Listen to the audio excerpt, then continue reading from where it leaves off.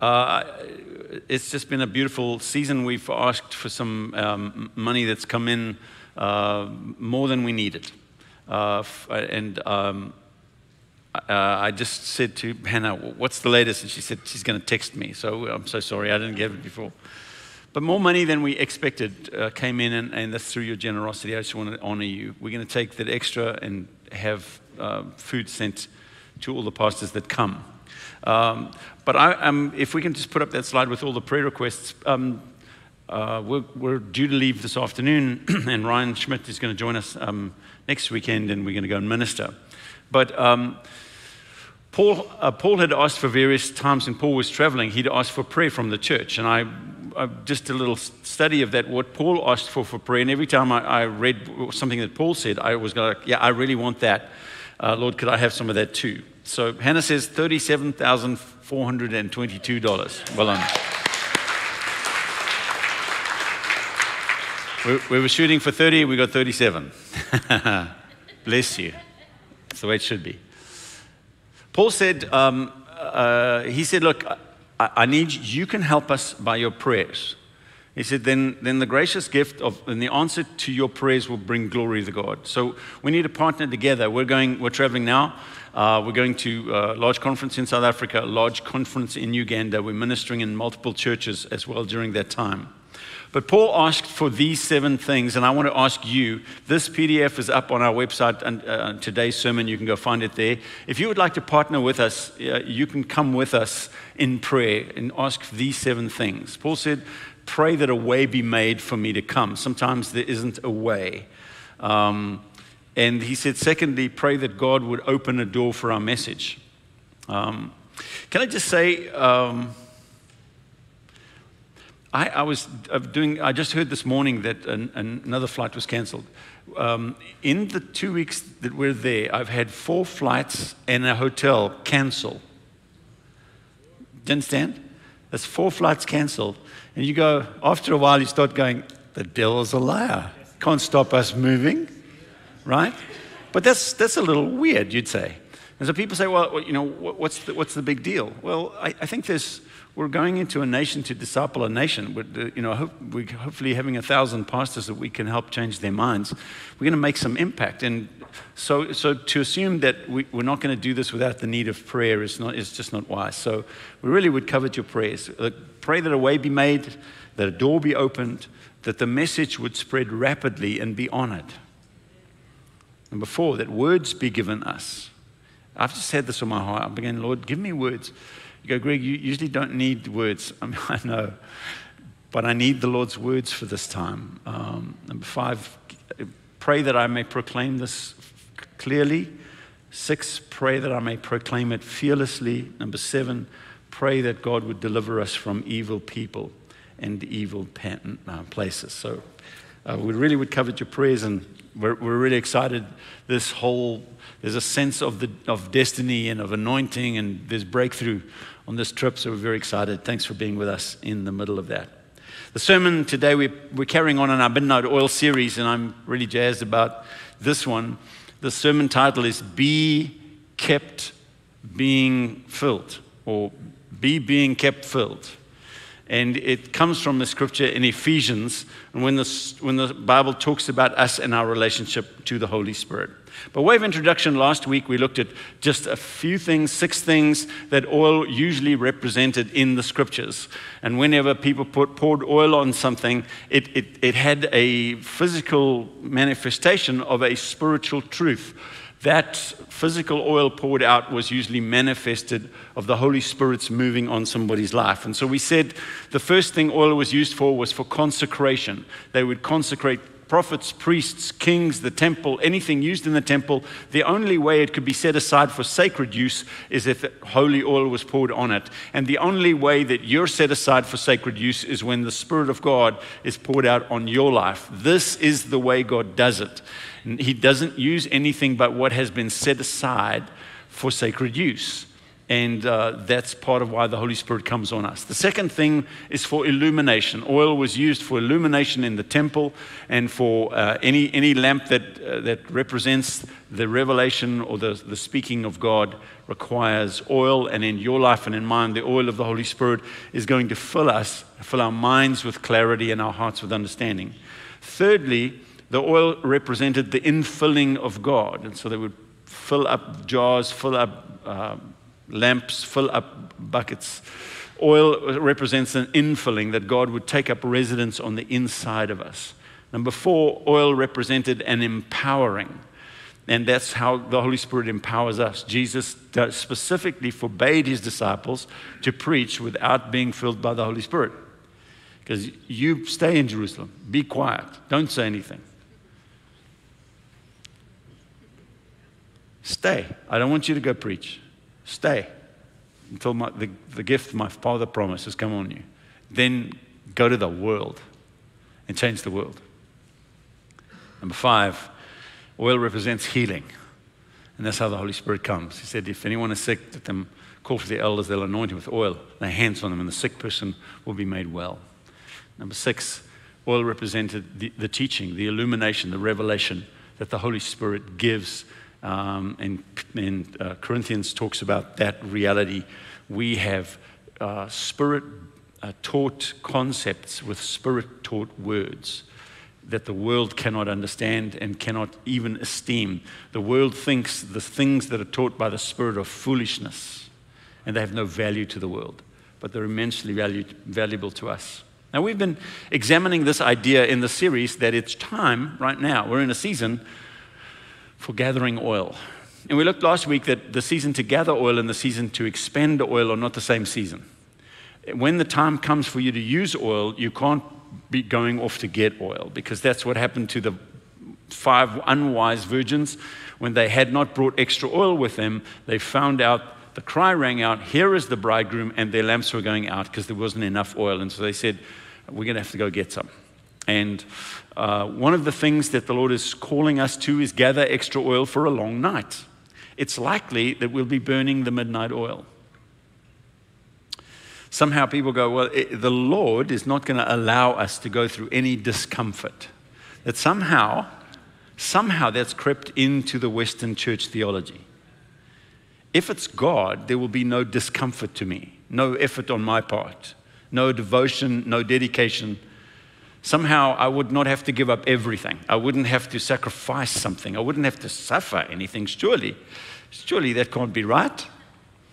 But the truth is that God is going to call us into realms of glory, and we're going to see things that other generations have not yet seen, but it's going to require of us for the gathering of oil. This is for us an exercise in preparedness, because for us to be unprepared for Jesus' return is to demonstrate ambivalence to the one who promised to return for us.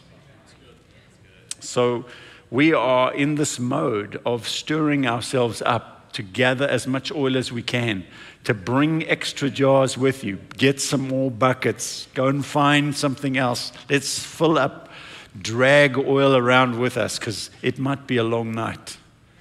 But at least it's going to be a bright night, because it's going to be oil enough for everyone. Now, Paul writes the book of Ephesians to a group of people that were probably his favorite church. He spent the most time in Ephesus. He was based there. He ministered there. He really liked them. And Paul, when he writes his epistle to Ephesians, is in prison. So he's getting near the end of his life. He's getting a sense of this may not be around too much. And he's writing to the Ephesians, his favorite church. And this, by the way, is the church that saw revival. I mean, they saw in Ephesus, people brought scrolls, witchcraft scrolls, and they had this massive bonfire in the city, and everybody threw away their idols, and they just worshiped God because they'd all come to know Jesus. For about 2 years, Paul had been ministering there, and he'd been under house arrest, so he couldn't leave the city. He was staying. But the Bible says all over Asia Minor, everybody heard the gospel. That's about 8 to 15 million people heard the gospel in 2 years. Amen. No Facebook.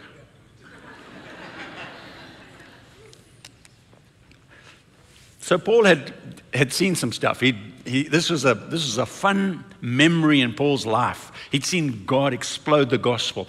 So Paul is full of faith about the beauty and the power of the gospel when he writes to them. He writes to them in the first 3 chapters of the book are to remind them about what Jesus has done for them and the power of the work of the cross and the beauty of the nature of God. And he just celebrates the power of the gospel and the finished work of Jesus. And he writes this really to safeguard them, because as Paul's in prison, he's watching this church that experienced glory and revival. He's watching other people sneak in, and there are some people who want to take the church back under legalism. And there are some people that are sneaking in. They want to take the church into licentiousness. So the legalists are trying to get them back under the law, and the licentious people are trying to get them, it doesn't matter what you do. The Gnostics came in and said, it doesn't matter what you do with your body. It was, you can get drunk, you can sleep around, that's sexual immorality. It's not a problem, because that's just your body. As long as you keep your spirit pure, right?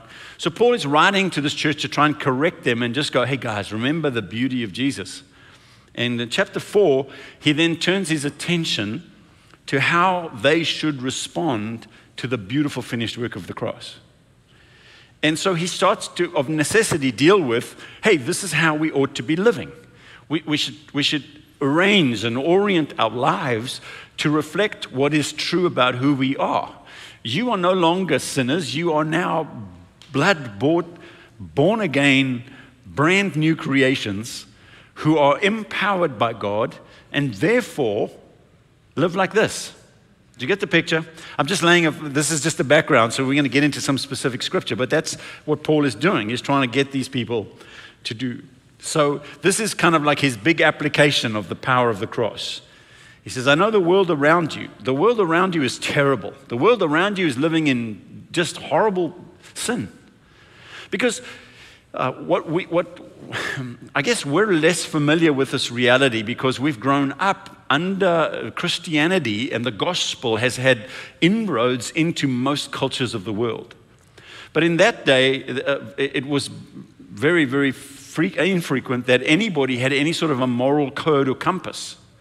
So immorality was normal, and the Christians were completely weird. Some of you may start to feel we're nudging our way back into that reality, right? This is what Barclay's Study Bible says about the times. In his speech, Pro Caelo Cicero pleads, if there is anyone who thinks that young men should absolutely be forbidden the love of courtesans, he is indeed extremely severe. Basically, you can't go to prostitutes. And he goes, well, if there is somebody who even thinks that, that's very severe. I'm not able to deny the principle that he states, but he's at variance not only with the license of our own age, or what it allows, but also with the customs and concessions of our ancestors. When indeed was this not done? When did anyone ever find fault with it? When was such a permission denied? When was it that which is now lawful was not lawful? The Greeks said that Solon was the first person to allow the introduction of prostitutes into Athens and then the building of brothels. And with the profits of the new trade, a new temple was built to Aphrodite, the goddess of love. Nothing could show the Greek point of view better than the fact that they saw nothing wrong in building a temple to the gods with the proceeds of prostitution. And when Paul set this stress on moral purity, he was erecting a standard which the ordinary heathen had never even dreamed of. That is why he pleads with them so earnestly and lays down his laws of purity with such stringency. We must remember the kind of society from which these Christian converts had come and the kind of society with which they were encompassed. There is nothing in all history like the moral miracle which Christianity wrought. So Paul is writing, and he's saying to them, in effect, I'm not introducing a new religion. I'm not trying to bring a new moral code. What I'm trying to tell you is that you, as a new creation, you, as somebody who's been elevated into Christ, you, as somebody who is in Christ, far above every principality and power and every other name that can be named, you, then this is how you should live, because you are not like the rest of them. You are nothing like the world around you. So differentiate yourself in the way you live out this gospel.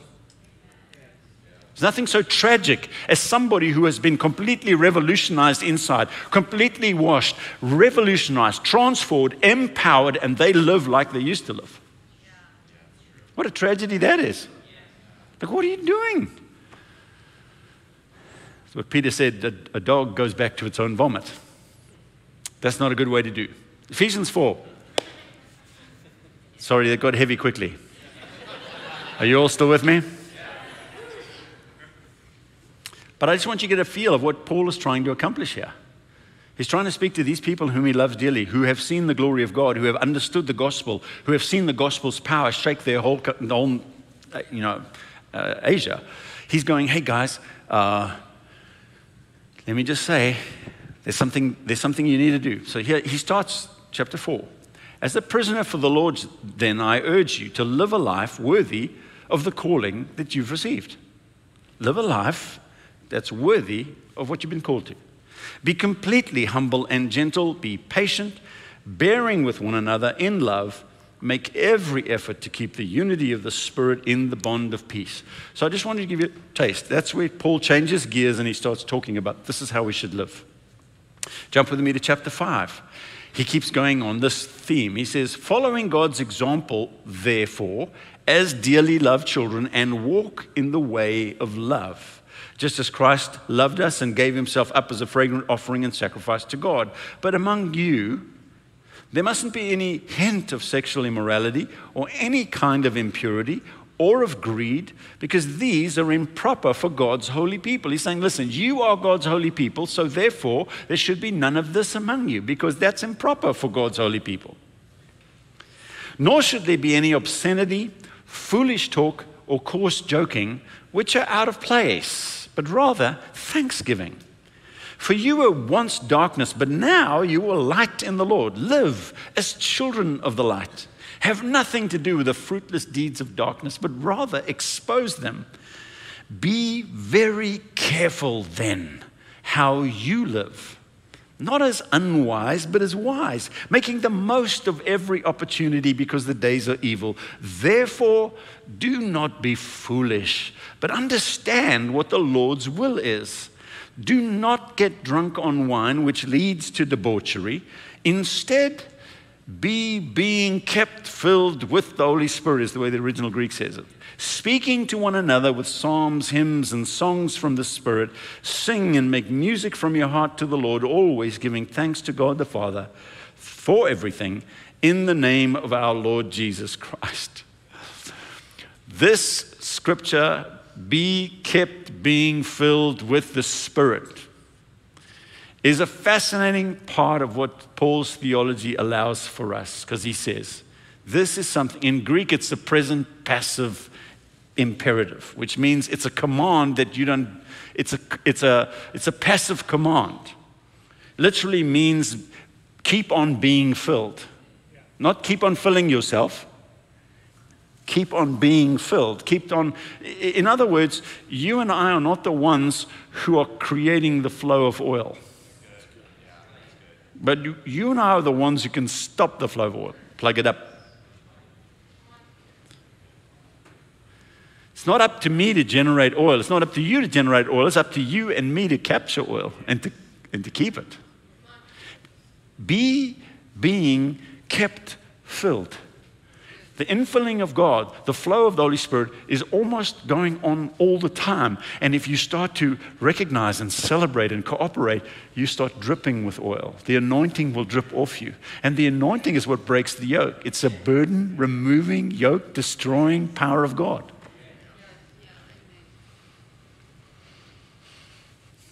Because when I gave my life to Jesus, I was baptized by the Holy Spirit into the body of Christ. Because of the baptism of the Spirit, I belong in Christ's body. But because of the infilling of my life, means my body belongs to Christ. Okay? So the Spirit of God inside of us is going to flow. And Paul wants us to understand that you need to be saturated, intoxicated, speaking and singing and acting out of the flow of this moving oil on the inside of you. It's like a new wine. So Paul jumps to this juxtaposition in his head. He says, now don't get drunk with wine. Instead, be being filled constantly, always, through every moment of life by the Holy Spirit. Be intoxicated. Many religions of the day, especially the adherents of Bacchus. Bacchus was a god, the god of wine. Many religions of the day had ceremonies where they practiced drunkenness, basically. And because they believe priests believe, and when they got really drunk, then Bacchus would prophesy through them and they could really connect with him. And they would sing hymns when they were drinking songs. Nothing changed, I guess. This is especially around Greece and Italy. This was the thing. It was where they were. And the heathen priests would then pretend to be full of Bacchus, and they would worship and they would give out oracles to people. Now, Paul writes to the Ephesians because they were very, very familiar. He writes to them and says, guys, do not participate. Do not be like that. Because you understand when people get that drunk, that it leads to debauchery. It leads to licentiousness. It leads to a mess. He says, now, I don't want you to be part of that.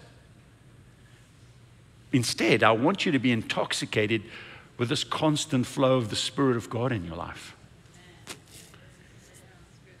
It was acceptable during a festival of Bacchus for men and women to become intoxicated. And they would sing wild songs and run through the streets and the fields and the vineyards. Barnes' notes on the whole Bible says, Plato says that while the abominable ceremonies in the worship of Bacchus continued, it was difficult to find in all Attica a single sober man. That's clearly in Paul's head. Don't go here. Go here. So I want to say, relax. Being filled is something we let happen. But spiritual talk is a key. Spiritual talk is a key. Let me read it to you. Do not get drunk on wine, which leads to debauchery. Instead, be being kept filled by the Spirit of God, speaking to one another with psalms and hymns and songs from the Spirit. This is fascinating to me. We all know that James said our tongue is like the rudder of a ship or the bit we put in the mouth of a horse. It has the power of direction. And your tongue can direct you in some way or direct you poorly. So in Ephesians 4, which is fascinating to me, because I never quite saw the connection this clearly. Ephesians 4, he says there should be no coarse joking or vulgar language from your lips, and do not grieve the Spirit of God with whom you were sealed for the day of redemption. He connects the vulgarity of their lips and the grieving of the Spirit of God. And here in chapter 5, he says, be filled with the Spirit and speak to one another with psalms and hymns and songs that came from the Spirit. That's a fascinating thing. That means that there is something that you and I can do. I need to lay hold of my tongue and you need to lay hold of yours, and we need to harness them in the direction of where we need to go. Because I'll tell you something, if we fill our mouths with worldliness and scoffing and the same language of everybody else, we will see the results of everybody else. But if we fill our mouths with songs and hymns and spiritual songs, they stir up the oil on the inside of us. What speech has the oil of the Spirit of God on him? Sometimes, sometimes I preach myself full of joy. Because the more I begin to preach the gospel, it unlocks wells of oil in me. I come away, woo! I'm going to preach for 8 hours a day in Uganda. I come down, I'm like, I have to slow down at night to get to sleep because I've preached myself full of oil. I'm dripping. Something to do with your mouth unlocks oil within you. Hear me. I tell you the truth. Because there is speech that's consistent with drunken revelers or those who want to get drunk. They're constantly hailing alcohol like how amazing and how cool was we, and they boast about it. Remember that time when we drank that? Oh, I drank so much.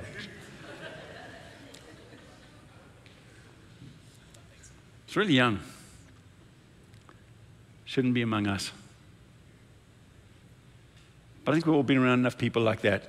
It's all so wonderful and how alcohol is so amazing. And Paul says, now don't be like that.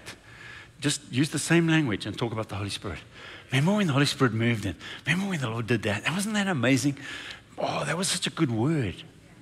You know what the Lord spoke to me?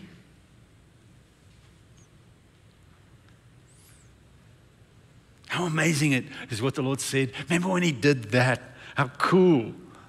It's testimony this morning. Hey, look what the Lord did. I know it sounded funky at the time, but then the Lord had an agenda there. So that man can never say, never heard the gospel.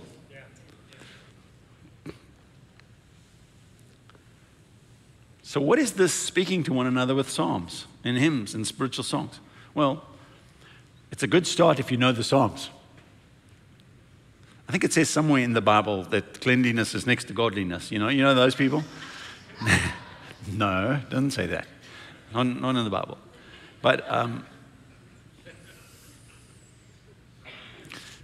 it's helpful for you to know some psalms.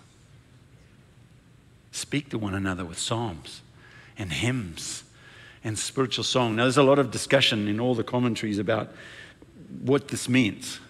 And there's the purists and the commentators say, no, it's only Scripture. That's the only thing they're mentioning here. I know they say psalms and hymns, but the hymns actually mean the psalms. Because some of the psalms are actually hymns, and so that's what it means. And I think, no. I think it is absolutely psalms. But I think there are some hymns that when I begin to speak those hymns, oil gets unlocked inside of me, and you too. And some choruses, I just begin to speak them out, and I feel a release of oil. Because he says, keep on being filled with the Spirit of God, speaking to one another with psalms and hymns and spiritual songs, or songs that come from the Spirit. I think there are phrases every now and again that the Holy Spirit's going to whisper out over a church. And it's going to be like the word of the Lord for this month over the church. He's going to whisper it again and again. And we're going to hear it and we're going to go, yeah, speak to one another about those things. And you find this many times in the scriptures. It says you'll see it in your Bible. It's in quotes. Like there were many portions of theology that is now in our New Testament that originated as songs and were quoted by the apostles. Philippians 2 is one. Jesus Christ, who being in very nature God, did not consider equality with God something to be grasped, but made himself empty. And being found in appearance as human, being found in the likeness of man, he humbled himself and became obedient to death, even the death of the cross. Therefore God has exalted him to the highest place, and at the name of Jesus, every knee shall bow and every tongue shall confess to the glory of God the Father that he is Lord. That was a song the church sang. Paul just wrote it down. There are some things, there are some whispers of the Spirit that he's going to give in musical form. He's going to communicate with the church in song. There are some poets. There are some people who have wordsmiths. There are some people who are anointed. They can bring this forth. And I just want to encourage you, be one of those people. Find music that does that in your heart. Remember when COVID just started and the song The Blessing came out? What a blessing that song was, right? It added oil. It poured oil into the church. Talked about how God's going to bless you and your children and your children's children and your children's children's children. And He'll pour out His smile about the goodness of God. Song has been on my heart this week. It's the Cody Barnes song that he sang, Nothing Else. I've been just whispering it to the Lord. I'm caught up in your presence. I just want to sit here at your feet. I'm caught up in this holy moment. I never want to leave. I'm not here for blessing. Jesus, you don't owe me anything. But more than anything that I can do, I just want you. I'm sorry when I've gone through the motions, and I'm sorry when it was just another song. So take me back to where we started. I open up my heart to you. I'm sorry when I came with my agenda. I'm sorry when I forgot that you're enough. Take me back to where we started. I open up my heart to you. You feel the oil flowing? There's some, speak to one another with these things. Remember moments of devotion and times when the Lord spoke to you. How about Charles Wesley's song, "Oh, for 1,000 tongues to sing my great Redeemer's praise, the glories of my God and King and the triumphs of his grace. My gracious Master and my God, assist me to proclaim and spread through all the world abroad the honors of thy name. Jesus, the name that charms our fears, that bids our sorrow cease, music to a sinner's ears, life, health, and peace. He breaks the power of canceled sin. He sets the prisoners free. His blood can make the foulest clean. His blood availed for me. He speaks, and listening to his voice, new life the dead receive. And the mournful, broken hearts rejoice. The humble poor believe. Hear him, you deaf, his praise ye dumb. Your loosened tongues employ. Ye blind, behold, your Savior come. And leap ye lame for joy.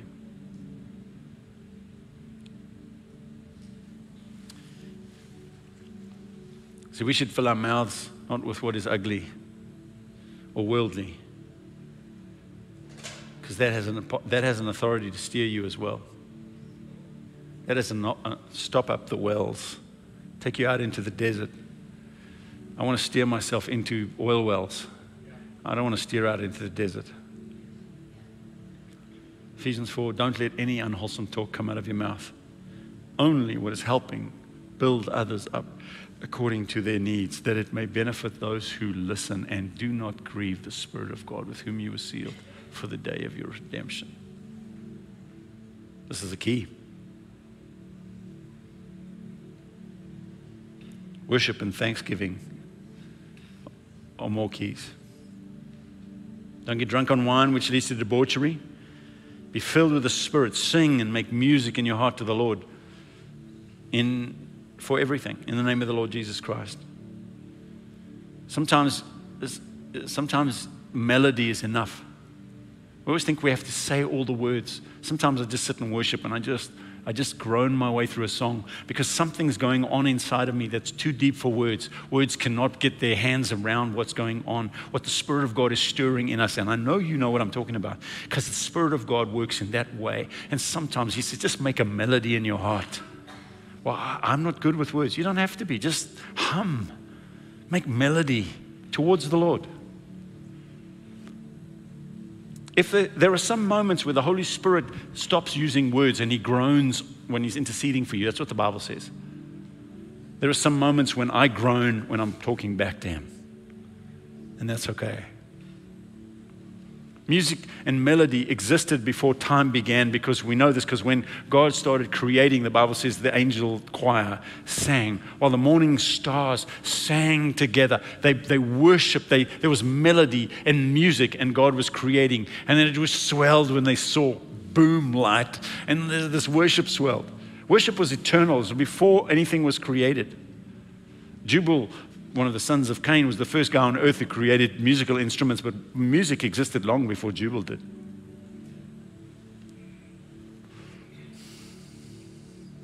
And he says, always, always giving thanks to God. You want to unstop the wells? You want to let some oil flow? Kick yourself into thanksgiving. Stop focusing on what you think God hasn't done. Focus on what he has done, and start saying, thank you for that. Thank you for that, Lord. Thank you for that. When I start getting into thanksgiving, I feel the oil begins to flow again. Dryness starts to go. Thank you, Lord, for your beauty, for your profound kindness to me. You've always been faithful. And even when I've not understood, you've always held me. There's never been a moment you rejected me or forsook me. And I haven't liked every road I've gone down, and there have been some painful, painful moments, but you've never left me.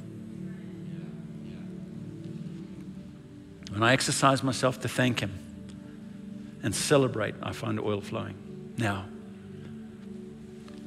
just like the rest of the series, I'm going to give us just a few minutes to practice. I'm asked these two ladies to lead us. They're going to lead us in a song. They're going to minister to us. And then I've asked them deliberately to keep playing, but not to use words, because I want you to have a moment just between you and the Lord. You may just want to groan. You may just want to hum. You may just want to lift your hands. Maybe you just want to bow down. The Bible says, sing, make melody, and be giving thanks. Decide this week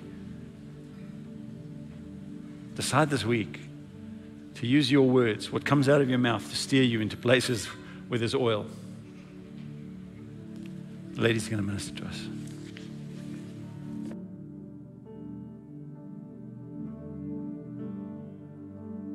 Caught up in your presence,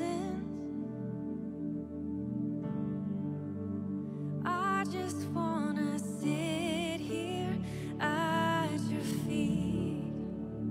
I'm caught up in this holy moment. I never wanna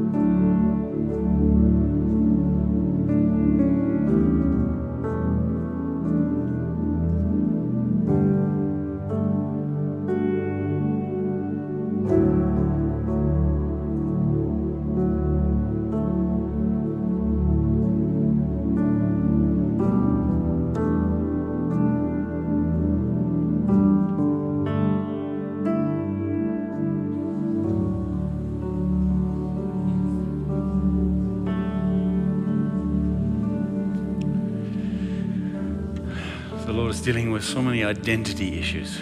There's a call in the Spirit right now for us to recognize who we are. A lot of people don't recognize who they are in Christ. You are perfectly restored to God's good graces. You are holy and blameless in His sight, free from accusation. You have been justified, declared legally innocent for eternity because of the blood of Jesus Christ. You are a beloved child of the living God. You are no longer in Adam, you're in Christ. That means that all the treasure, all the authority, all the power of heaven is yours in Jesus Christ.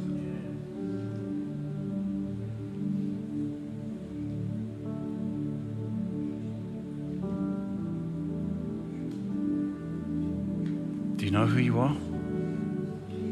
Then live like that. Go be that this week. Lord, I release Holy Spirit. I'm asking that you would just now begin to pour a fresh infilling on everybody in the room. I'm asking Holy Spirit, fresh influx of anointing, of clarity.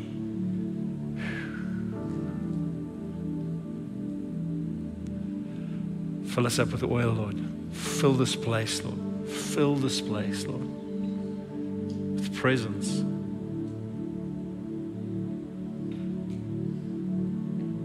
You're most welcome, Lord. Most honored, most honored. I love the way you are, Lord. Would you take us into moments of awe, just awe about who you are and about who Jesus is and who the Father is. Lead us, Lord, into seasons of awe and worship and adoration. Let this place, Lord, be full, being kept full of the Spirit of God with psalms, hymns, songs of worship, and thanksgiving. In Jesus' name, amen.